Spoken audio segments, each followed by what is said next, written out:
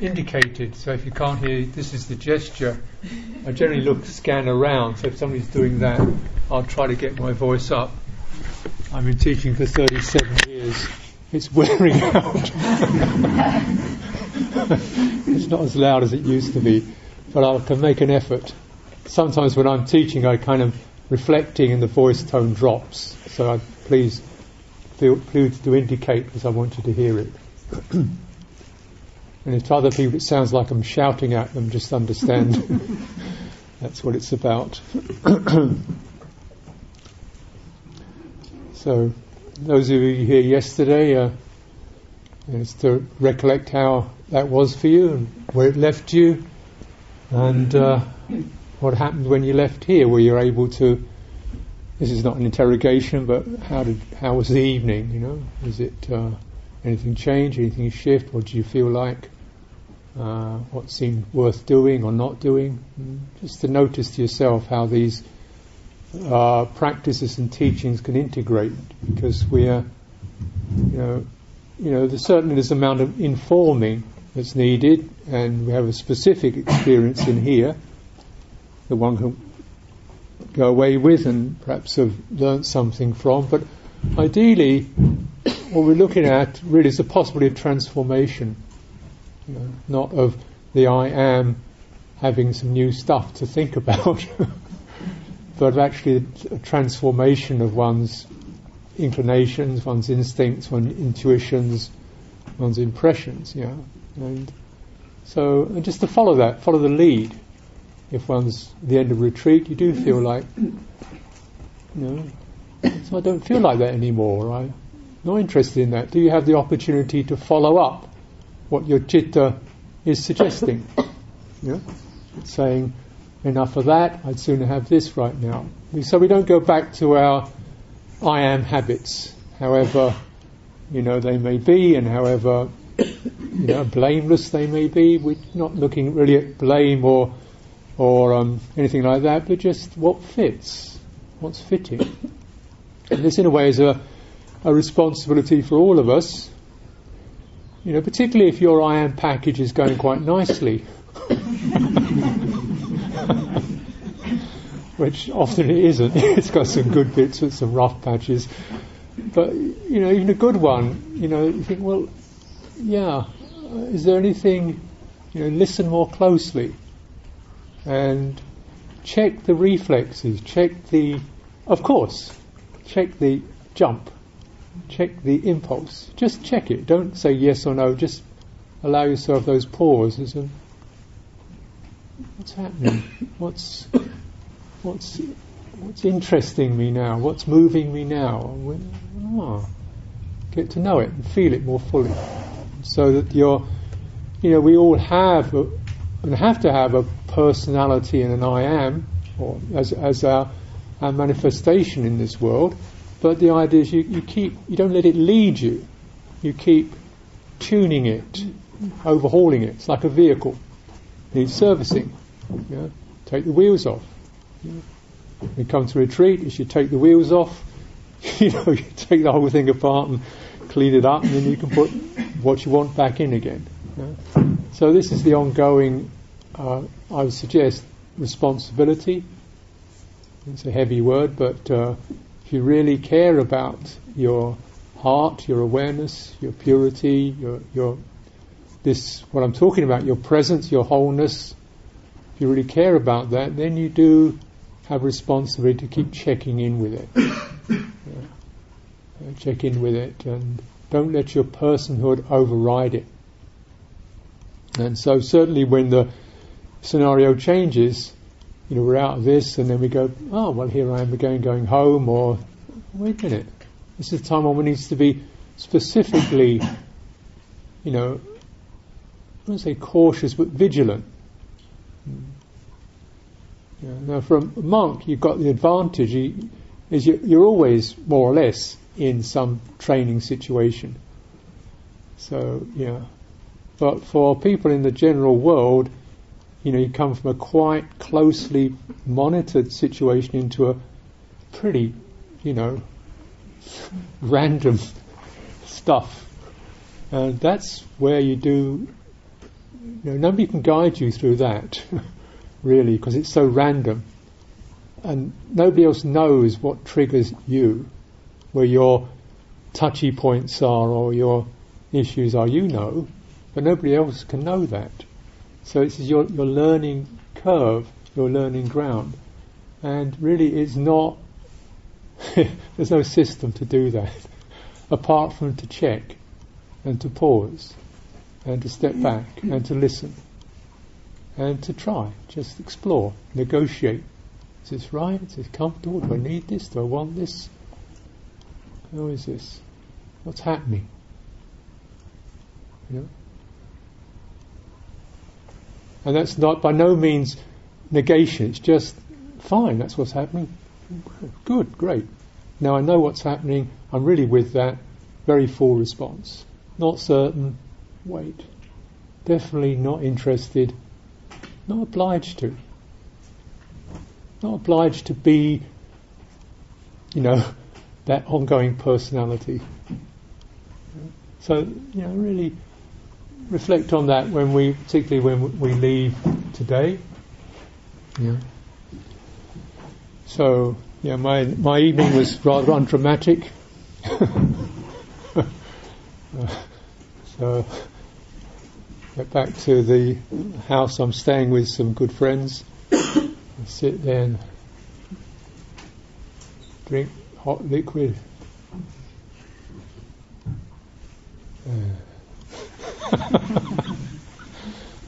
Kind of looking at a book of paintings.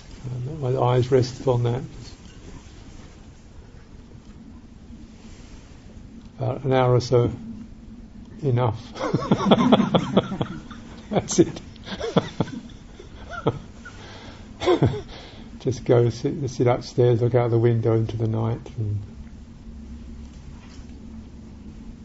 it's a high charged experience, teaching retreat. I don't regret it. I want to do it, but it's a high charged experience. And if I check in with my Citta, I want to do this. Well, that does mean at the end of it, it's likely you just want to look out the window, not say anything to anybody. And you follow it. It's not socially gracious, but generally with Dhamma friends they understand. So, it's a little example. I'm not always like this. And I can't be always like this.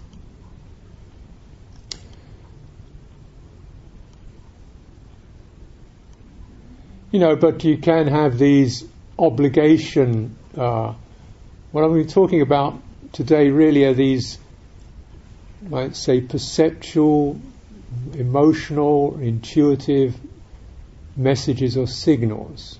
And I'll try to give more about that. And these can have certain codes of obligation. People want me to. I have to. Women are supposed to. Monks should be. I should be. My kids want me to. My mother wants me to. And these or just not even a name, just this feeling I ought to. Probably, So these are things we want to check in with, because these start to send signals that mean at that time your Citta is secondary to the signal. So in other words, your sense of wholeness or presence, balance, that comes second. First thing is this signal, obligation. Right? That's one signal. There are quite a few. The signal comes first. The wholeness takes a little bit more time to check in with wholeness. It takes time to establish it, presence, balance. It can take quite a while to establish it, even when you're trained in establishing it, just to go back to that. So the first thing that comes is the signal, okay, I'll do that.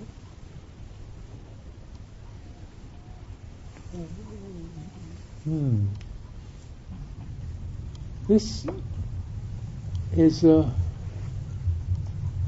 good.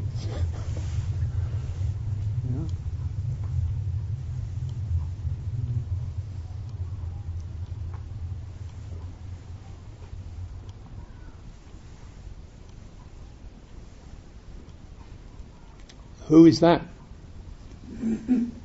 Who's telling you?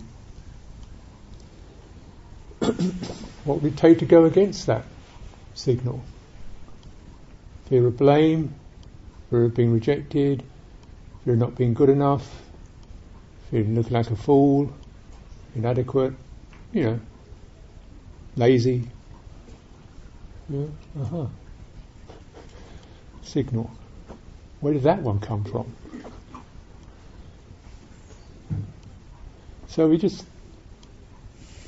And meanwhile, something that can be carefully established, that makes us really realise this is not a construction, this is something I'm opening into, quite precious, where a sense of balance, wholeness, presence is there. That is secondary.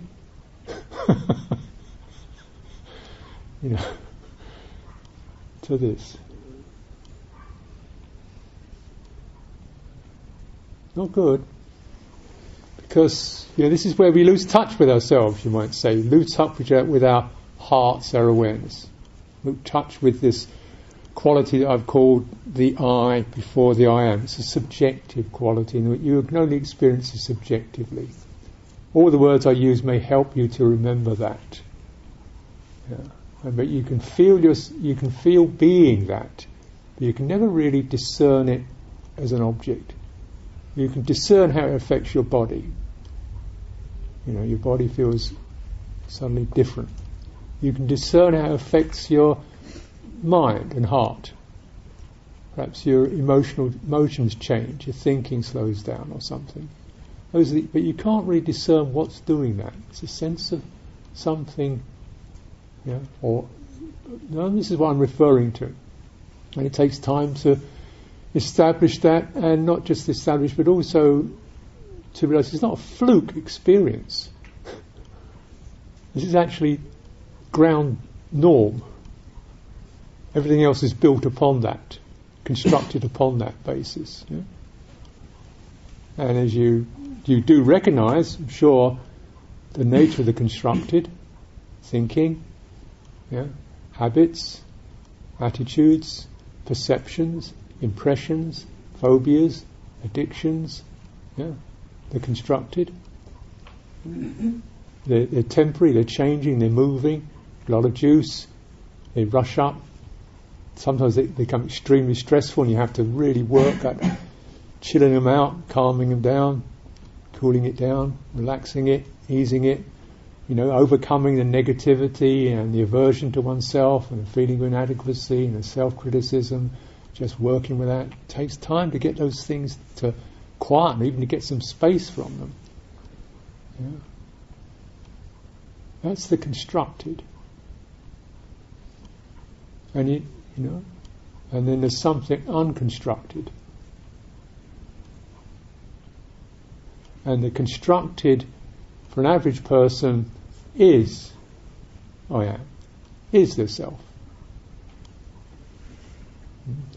For the aspirant, the construct is beginning to be recognised as, this is not so good, and I don't feel so good about this one, and then I think I can do something about it. I could check that, generally because some habits become so corrosive that you can't bear them anymore. So, I've got to do something about this. So you start to get some, and you realise you can. This is an enormous breakthrough where confidence and faith arise, that you can have some say over the I am, and the I am can change. Now, we don't want to just have another I am which is sort of tidied up a bit. That's better than nothing, sure.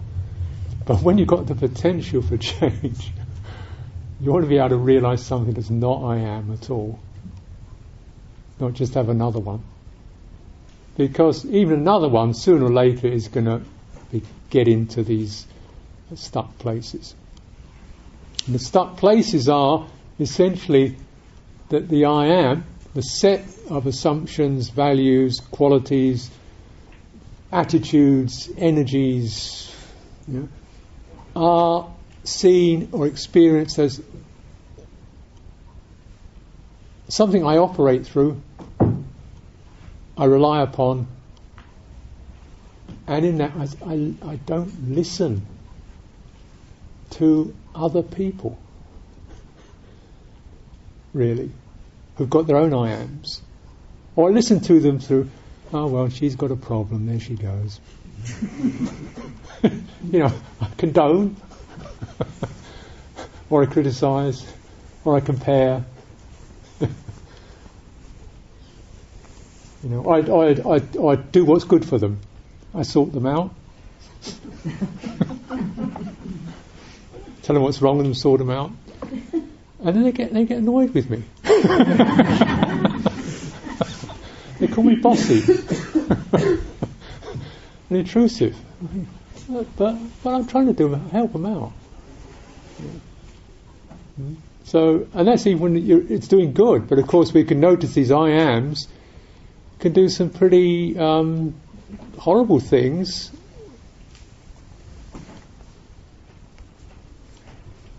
Sometimes knowing they're horrible, because you deserve it. It's good for you anyway. Or not knowing they're horrible. Condoning, patronising. So this is, and of course this is huge. Stories can evolve from that. Imperialism, conquest. Sail a boat around somebody else's country, decide it's yours, and they decide you'll civilise them for their welfare. So they too can benefit from your civilization. Now, this is on the great Britain, particularly, imperialist. So much better than everybody else. Yeah. So, and probably quite a few people think they were, in some ways, helping to get people on the right path. Christianity, also, get people on the right path for their welfare. Burn them at the stake, in fact, so their souls go to heaven. It's regrettable but necessary. So, what is all this about? Where does it begin? So today will be the aggregates, really, and because this isn't a particularly immediately easy reference for people. Aggregates is generally something you mix with cement.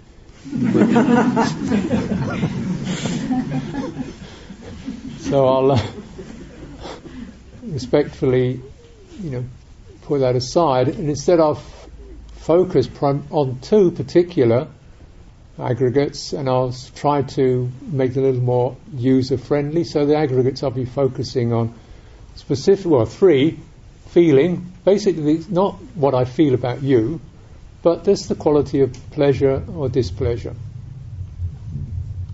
Very simple. It's not emotion, it's just feeling. And what's called sanya, perception, which means the immediate impression that arises. You see something, apple. You see something, Joseph. You see something, immediate flash. It's a global, overall recognition before we go into the details. And perception rises, and then based upon perception, this other experience called activation, sankhara. Different words translate that. Here I'll just use activation. It means something switches on and we act. We go for it, we analyse it, some significant action starts to occur. We experience something, there's a flash of recognition, and then there's an impulse to do something, to engage with it, to go into it, to dismiss it, to move away. To go into it, to analyse it, to favour it, to decide what to do with it. To operate in terms of goodwill or aversion or greed or generosity, flash. We see something, flash, we get it, and boom, there's an activation, sankhara. And these are the systems we work through. They're not evil. Sometimes they are. But they're systems, these are the generated systems. They're generated. Because you imagine, if you newborn baby, you show them an apple, they don't necessarily know what it is. After a year or so, they will. That's why when you're a little toddler, when I was a little toddler, I go around putting bits of coal in my mouth. Mother said, no, you don't eat coal. You don't know. Now, after a while, I didn't need to know to be told that. But first of all, you see, mostly little kids, very tiny tots, you've got two things. You touch something and you put it in your mouth. Because that's what you want to do as a baby. You need feeding. So they say, don't do that, Don't take the top off the bleach bottle, So they have all kinds of things. Because kids will do that and take a hit. Can't read. So bottle means something nice to drink. That's the perception when you're 2. Nice fruit juice or pop or soda or something. So you don't know can of bleach. Bottle equals drink it. But over time your perceptual categories get more and more refined. And some you do, some you don't. This. So that's perception, and they're generated. They're created. And they're created through experience, because there's so much experience. A lot of them are created by other people who tell us, don't do that. You don't have to go through the whole thing. Somebody tells you. And you trust them. This is really... aha. And there's an aha moment, because... with bottles of bleach, that's pretty standard. But messages about other people, how you should dress, how to behave.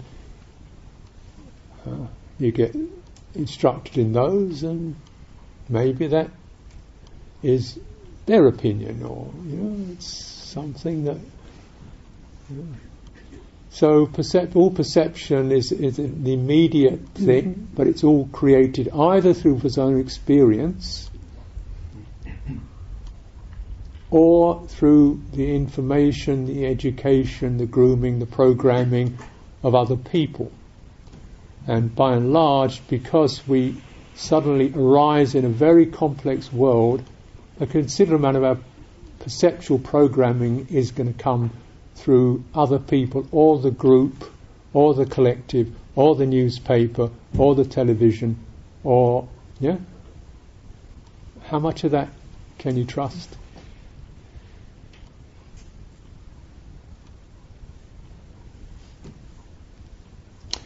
And so secondly, upon that perceptual imprint, then the activations start.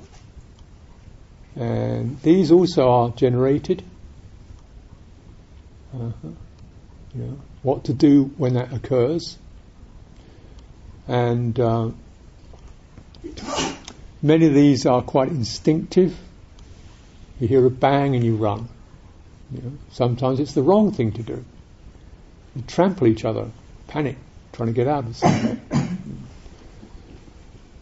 But that's a generated reflex, generated by nature, by the body. And you can get other reflexes generated through your own experience. This is what to do when this buzzer sounds. This is what to do when this person says this. This is what to do when the clock is doing that, and so on. Or by the information of others. In many situations, a lot of the information or the program of others is to act quickly, to act as quickly as possible, to, particularly in terms of any kind of work or something meaningful, then you should do it as promptly, as quickly as possible. So this is a very strong social condition. So your activation system is not just tuned, taught what to do, it's also taught at what speed to do it. and quite a lot of this is getting faster. The aim is to get faster so that you can do the right thing as quickly as possible to get on to the next thing. Yeah? And my personal experience is faster, generally stupider.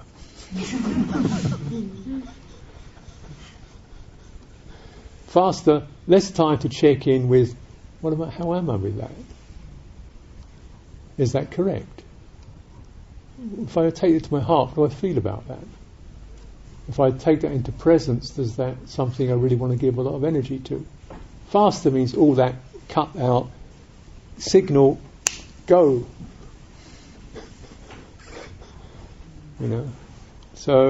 So much so that when nobody else is telling me, still that's the speed I could be operating at. It's been programmed to operate at that particular speed. Yeah. These two, feeling, perception, and sankhara or activations, and the net aggregation, which really means that certain things are welded together, stuck together. The aggregation, though, is the I am. That's the mode I operate in, even though I didn't even create it.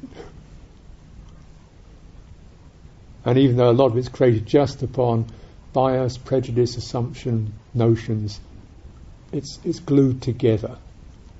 And it's glued together with a certain intensity of gluing. That means when I challenge it, it doesn't like it. Because it doesn't know what it's like to not be glued. And there's the disorientation. My compulsion alarms me, but my non-compulsion scares me. Because I feel, what am I supposed to? How am I? Am I right, wrong? Am I good, bad? Am I stupid? I can't find the judgments. Because, of course, the non-compulsive, you can't. The judging is a compulsion. So when you get into non-compulsive, you can't really judge it as good or bad or right or wrong, and you have to sit in it.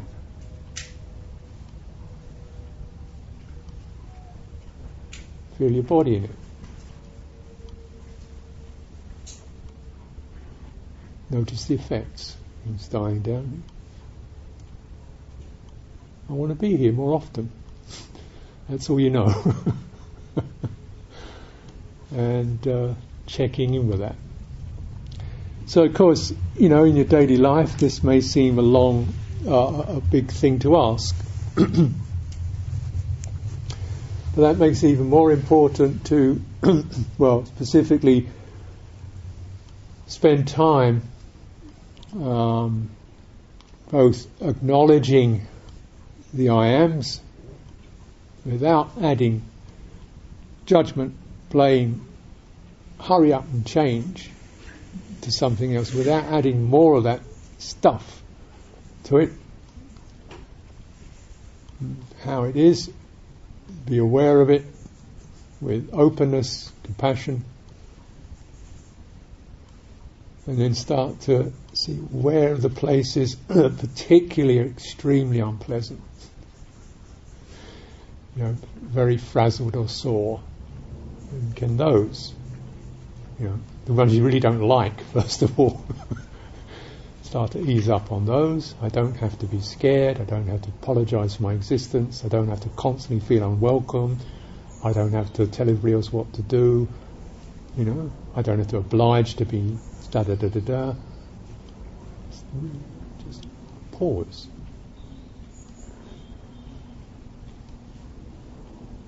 Feel your body. Come into your body. This is using body as refuge. So that the internal body or the internal internalization of body consciousness acts as a, if there's anything you can trust, where are you going to find it really? Where, me, somebody else, book. You got this, and you can feel the feeling of the experience of it, and it happens. Yeah, and it brings you to a place you want to be at. You've got to trust it.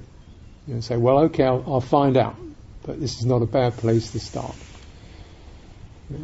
So, you really start to use that, and around these activations. First thing,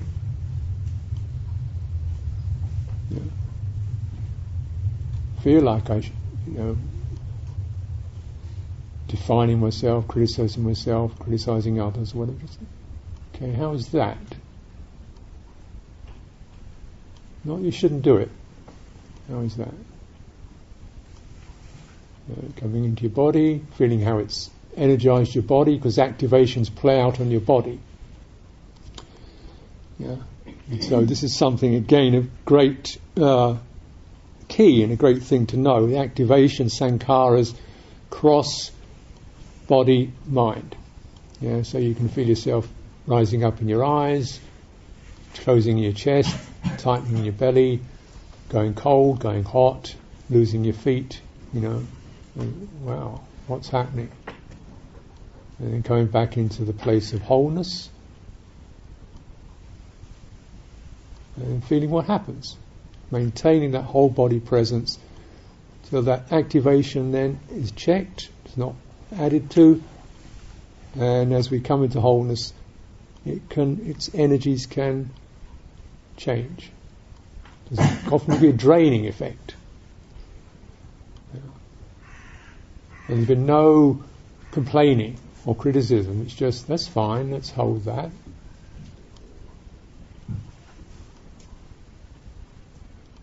Okay. So we do this. That's my encouragement. As definitely a practice until it can be the case that you've really understood that particular voice of going, got to do this. I've tested this, done field work on this for quite a few times now, and it's really wrong. It does not do me good. It is unnecessary, it's compulsive, I'm also hooked on it. I've got to really, look at situations where that can occur and start to limit them or check them, or have some way of protecting myself from those experiences, from that triggering. Don't need any more of that. It's like when you're an addict, the first thing to know is you're addicted. And then you can't touch the bottle. I'm putting this very strongly because these aren't necessarily, poison. They are poisons. And so then as you begin to the self-criticism, feeling inadequate, feeling superior, feeling inferior, and the compulsions that come upon those. Then you go back to what we say, the feeling, but actually the feeling is the perception, the impression, the self-impression of I am. Check that, or the impression of others, or the impression of what needs to be done. The immediate flash we get when our mind names something, forms a classification of something. Right? This is Betsy. Boom. Right. Got my thing to do with her. People, but not just people, but this is my house, I need to do this. This is my job, I do it this way. This is my... anything that is mine, or that I am in,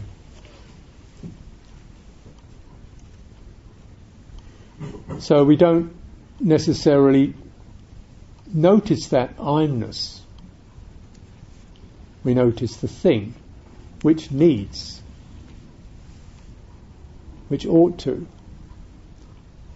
and we don't notice the I-ness of it. But the I-ness is the most important bit.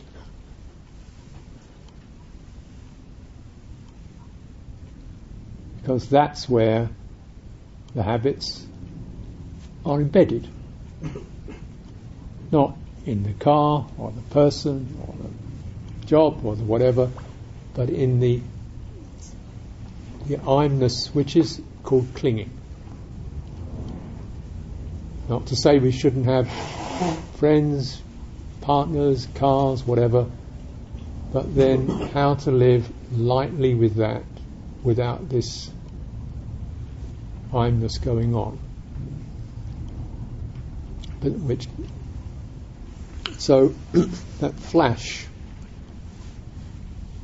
and the assumption that that immediate flash is giving me total 100% truth, unbiased.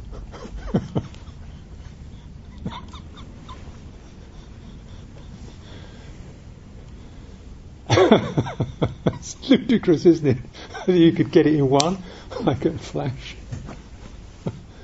100% truth, unbiased, unvarnished. So I'll act on that. You know?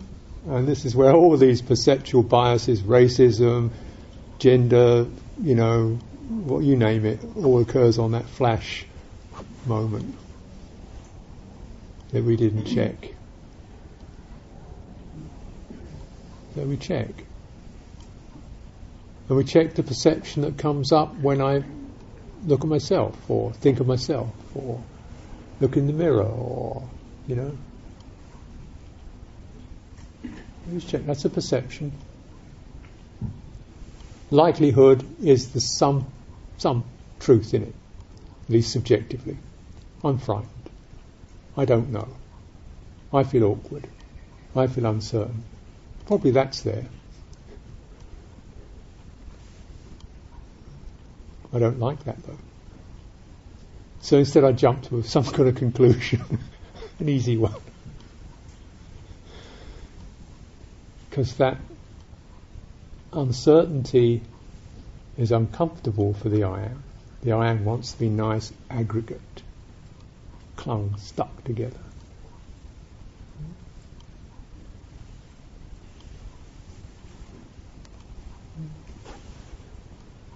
But check it out, truth of the matter is, perception is always,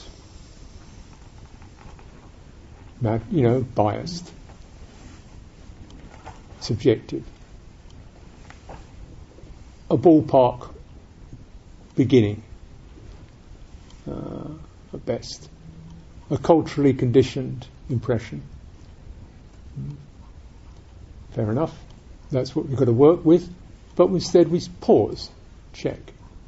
And say, and then instead of basing our action purely upon the perception itself, we base our action upon what, as I enter wholeness, what is of value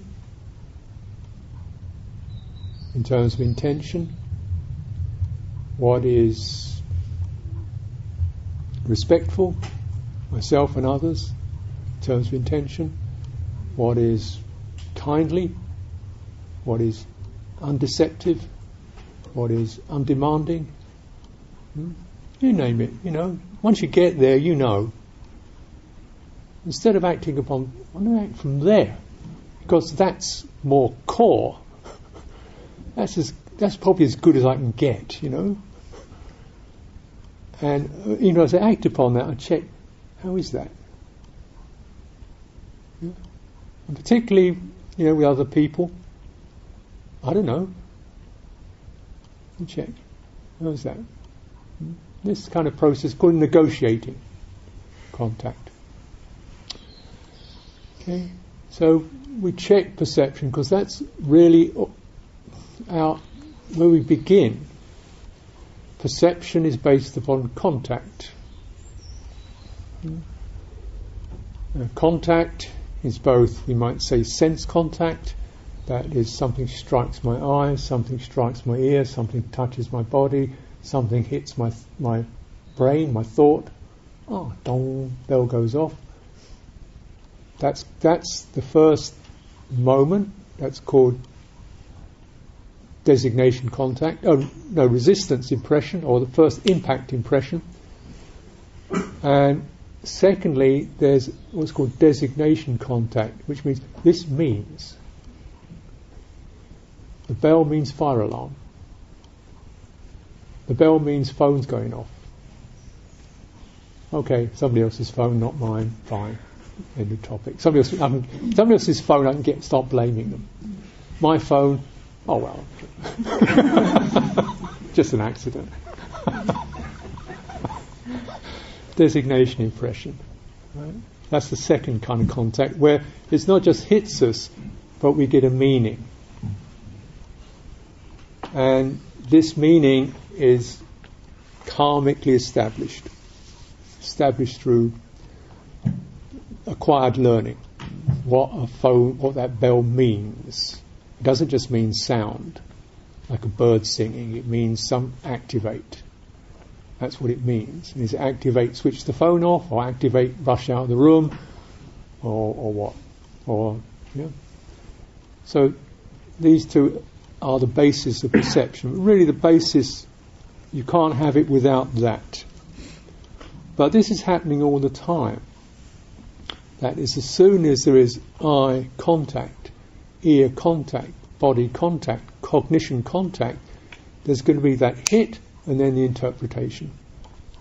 Cannot be any other way. There's attention. And then we must know we are in uncertain territory. And this is where we check the activations. We can't necessarily check the perception. That's the way I've learnt it. That's the way it is to me. Dogs I feel frightened of. That's the way it is. But I can at least check. I don't have to run away. I've learnt. Put that aside. And so forth. So you start to retrain your activations, and over time those begin to recondition the designations. So, okay, so spiders, creepy, crawly, nasty, crawly things. Running on my hand, ooh, spider, kill it, smash, dies. Perception of little running things scuttling along erratically, could jump on me and run up my leg or something. Don't like that. Perception of, understanding of little creature going its own way, looking for some grubs, does not occur. This thing is going to do me harm. It's only an inch wide, and yet it's going to cause me bother. Right? How ridiculous is that? And yet, you get that. So, I think I had that perception established. I don't know how or when. And then, but then living, in places where you get quite a few spiders, and spiders come in, and you see this thing stuck in a sink or something. It's obviously struggling. If I turn the tap on, it's going to drown. It's going to struggle. I can't do that. Whatever else, I can't do that. I can't kill the creature. Clearly, it's just panicking, trying to get out. I think, don't like this thing. Well, okay, I'll just get a little bit of cloth under it or something, help it out. And then it falls off the cloth, and you end up grabbing. Oh, suddenly, it's pathetic little creature looking for solace, so you hold it carefully and you take it out saying, oh, it wasn't.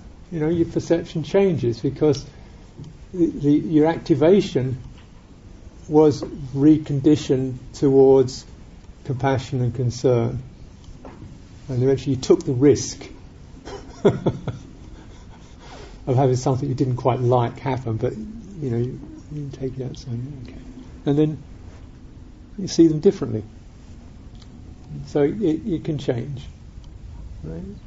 But these are the things you start to work on. But to recognise once we establish and really train ourselves in strong values that tend to override my perceptual preferences, then the perceptual preferences themselves get reconfigured.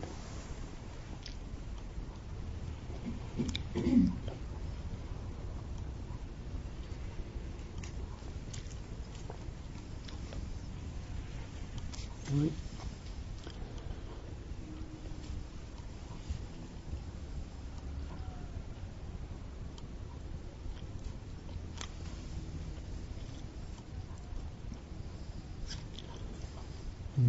I think 37. I've been teaching 37 years. 40 years ago, you probably thought I was a rather shy person who wouldn't feel like they wanted to say anything in public, and you'd have been correct.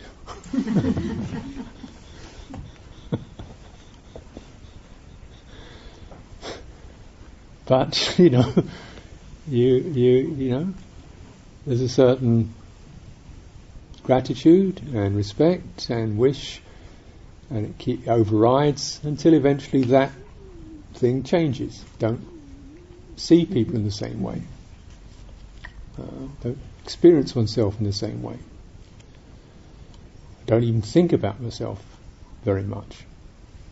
Perception of I am is rather fuzzy. And that hasn't come through smashing my ego, but just through acting inappropriately as best one can, with a sense of compassion and concern when it's asked for. And that, seems pretty as good, reliable a standard as possible you can get, and it gradually starts to transform the person, and even begin to make the person rather unknown to me. It really is rather unknown to me. Do you know what I mean? I don't know who I am. It surprises me sometimes, because other people seem to know. I don't. Occasionally I get the impression of some kind of well-meaning old fellow who's pottering around not harming anyone. That's about as good as it gets. Anyway, let's get down to some practice. So, let's spend some time. One of what I would like to do today is, I think you've got some ideas there, and you have certain energies that again we'll just get them back to common or garden language. Thoughts, memories, emotions. Thoughts, memories, emotions. Cognitive process. When you're listening to your thought processes going on, try to just soften the focus on the actual words and pick up the emotional tone. Complaining, worried, uncertain, happy. What's it searching for? Searching for, a clear point. Getting to the end of its sentence where we'll know what to do, or when our business will be finished, when we'll have remembered what we need to remember, when we've got the plan of action of how it should be. It's trying to do that generally. That's its aim. And and occasionally it gets there, and you get this little burst of, and then the next one starts.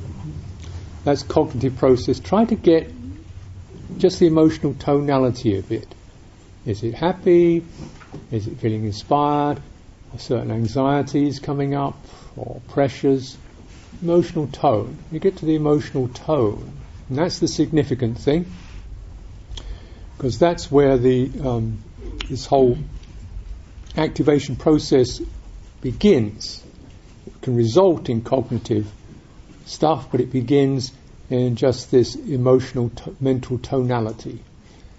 And if you're not certain what that mental tonality is, listen and then try to feel what's happening in your body, or what parts of your body are energized when you're thinking. Do you feel your fingers, your hands, your back, your legs, or is it mostly your eyes and your throat? Head. Check it out. How is the body when you're thinking? and see if you can come into the whole body, presence of the whole body as a felt experience, seeing the effect on, witnessing the effect on your thinking. You may then realise, oh, I feel rather worried. I didn't know that. Because often we don't. Yeah. Or I can't even name it, but it just feels very speedy. Speedy. Okay, that's good enough. Speedy, or spiralling round, looking for something, uncertainty. There's some tonality there. One can be quite brisk, one can be sort of less brisk, more slow and turning and spiralling. One could be briskly rushing forward. So you can get a kind of half impression of that. And then, and how does it feel to be with that? Whole body. And as you do so, does it unaggregate? Does it open into something else? These aggregates are glued together, so as they start to unglue, it looks differently. But that's not necessarily the end of the story, because it could unglue a bit more and it look different. That may not be the end of the story. Maybe it could... Oh, yeah. So even it just gives a little bit, keep staying with it,